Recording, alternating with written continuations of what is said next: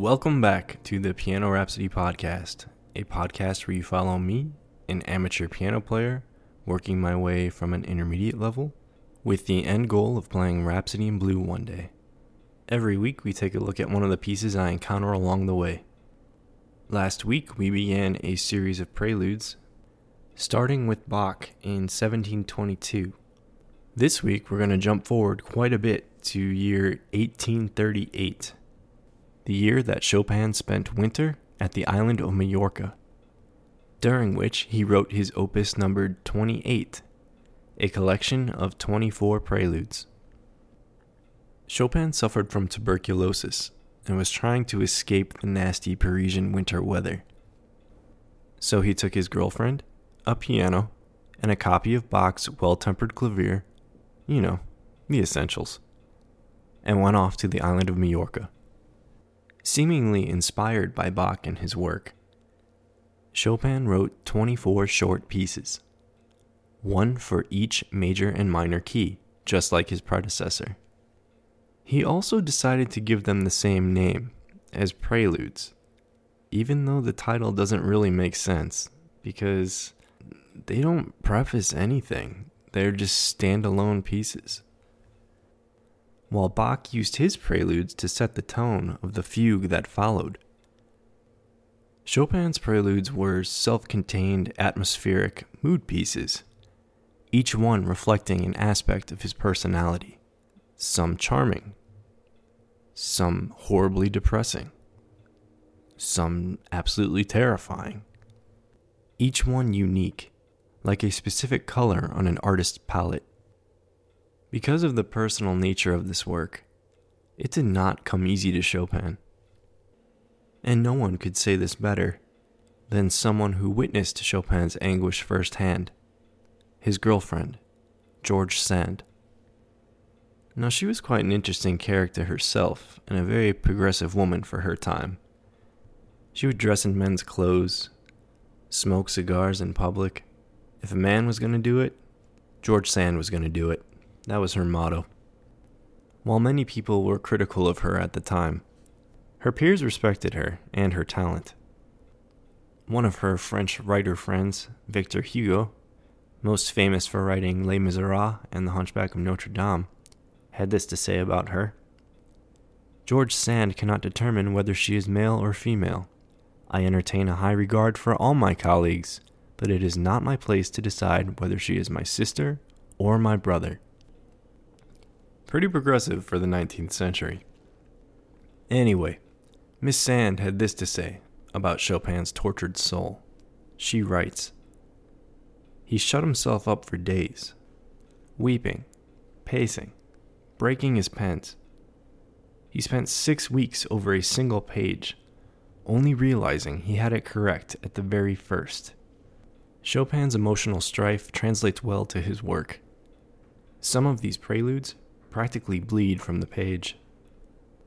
Even if this were the only work Chopin had ever written, it would have immortalized him as one of the most multifaceted, fully formed composers of all time. While Chopin never played more than 4 of his preludes at one time during a concert, it's fairly common these days for the whole set of 24 to be played at one sitting, giving this work a unique duality, where it can stand alone as 24 short pieces, while simultaneously existing as one continuous one. This is supported by the way Chopin chose to organize them. While Bach organized his preludes chromatically, gradually going up the scale one tone at a time, this leads to drastic sonic changes in key signatures when the preludes are played back to back. Chopin, however, decided to adopt a technique that we talked about in the last episode, using the circle of fifths to provide a more natural, flowing transition from prelude to prelude, giving off the impression that it's just one elongated work. Now, Chopin didn't title any of his preludes, but a man named Hans von Bülow gave them all unofficial names. And I kind of like them. I think they are pretty fitting, so we're going to use them when we talk about them. So let's jump into one. Let's take a look at Chopin's Opus 28, number 4, Prelude in E minor, Suffocation. So as you can probably imagine, this is an upbeat dance number. Just kidding, not with that title. I've always interpreted this prelude as Chopin's struggle with accepting his tuberculosis illness and inevitable early death. But even with this dark subject matter, this is probably one of my favorites in the whole set. And I'm not alone. Chopin himself requested that this was played at his own funeral, along with Mozart's Requiem. It's also one of the most popular of Chopin's preludes. Most notably, it's played by Jack Nicholson's character in the film 5 Easy Pieces. It can also be heard in episodes of The West Wing and Star Trek, along with other movies like The Pianist, The Notebook, Death Wish 2, Florence Foster Jenkins, and even in the modern film classic 50 Shades of Grey. Because what is sexier than a prelude about death? As the title suggests, the prelude is written in E minor and opens with the home chord. The right hand plays a sad yet beautiful melody of elongated notes, while the left hand drums out relentless chords, giving off the suffocation element that reflects Von Bülow's title.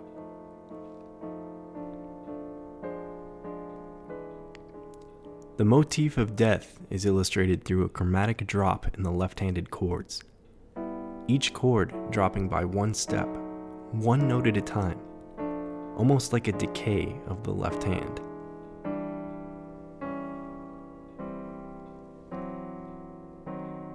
Halfway through the prelude, the chord resets back to the home chord of E minor and begins the decay all over again.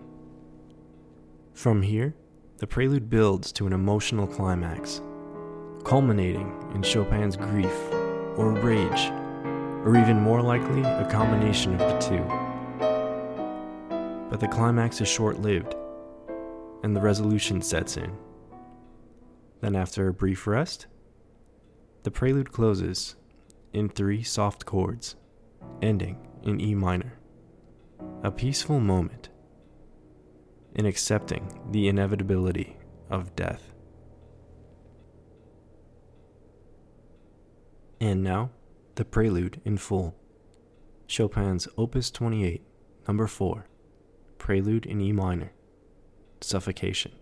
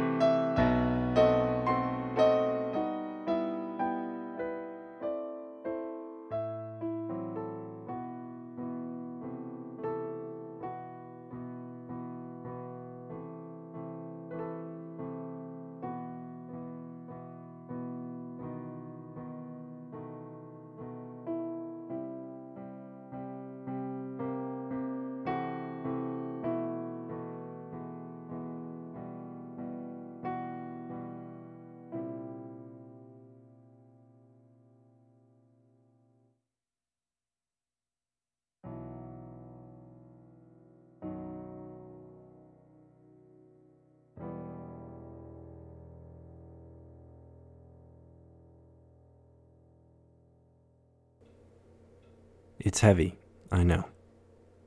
But good news is, this is the 2-for-1 week. So why don't we look at one of Chopin's preludes that are in a major key, as a sort of palate cleanser. Let's check out Prelude number 7 in A major, The Polish Dancer.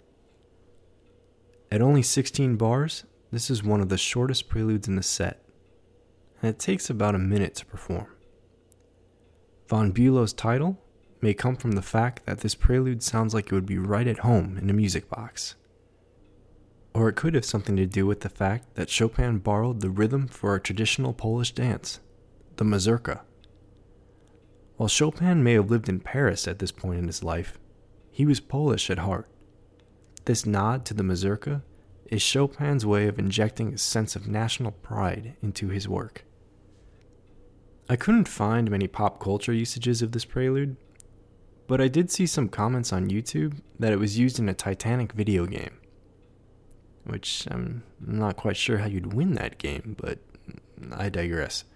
I also have this memory of it being used in a commercial in the late 90s. I recall a young blonde girl playing a piano. I think it was on top of a mountain, or on top of a hill. And I think it was for a bank, but it might have been for an insurance company or something. It's very vague, and Googling young blonde girl playing Chopin doesn't really yield any useful results. So if anyone out there remembers this commercial, please email me at pianorhapsodypodcast@gmail.com to affirm that I am not a crazy person. So the form to this prelude is remarkably simple. There's a 2-bar theme,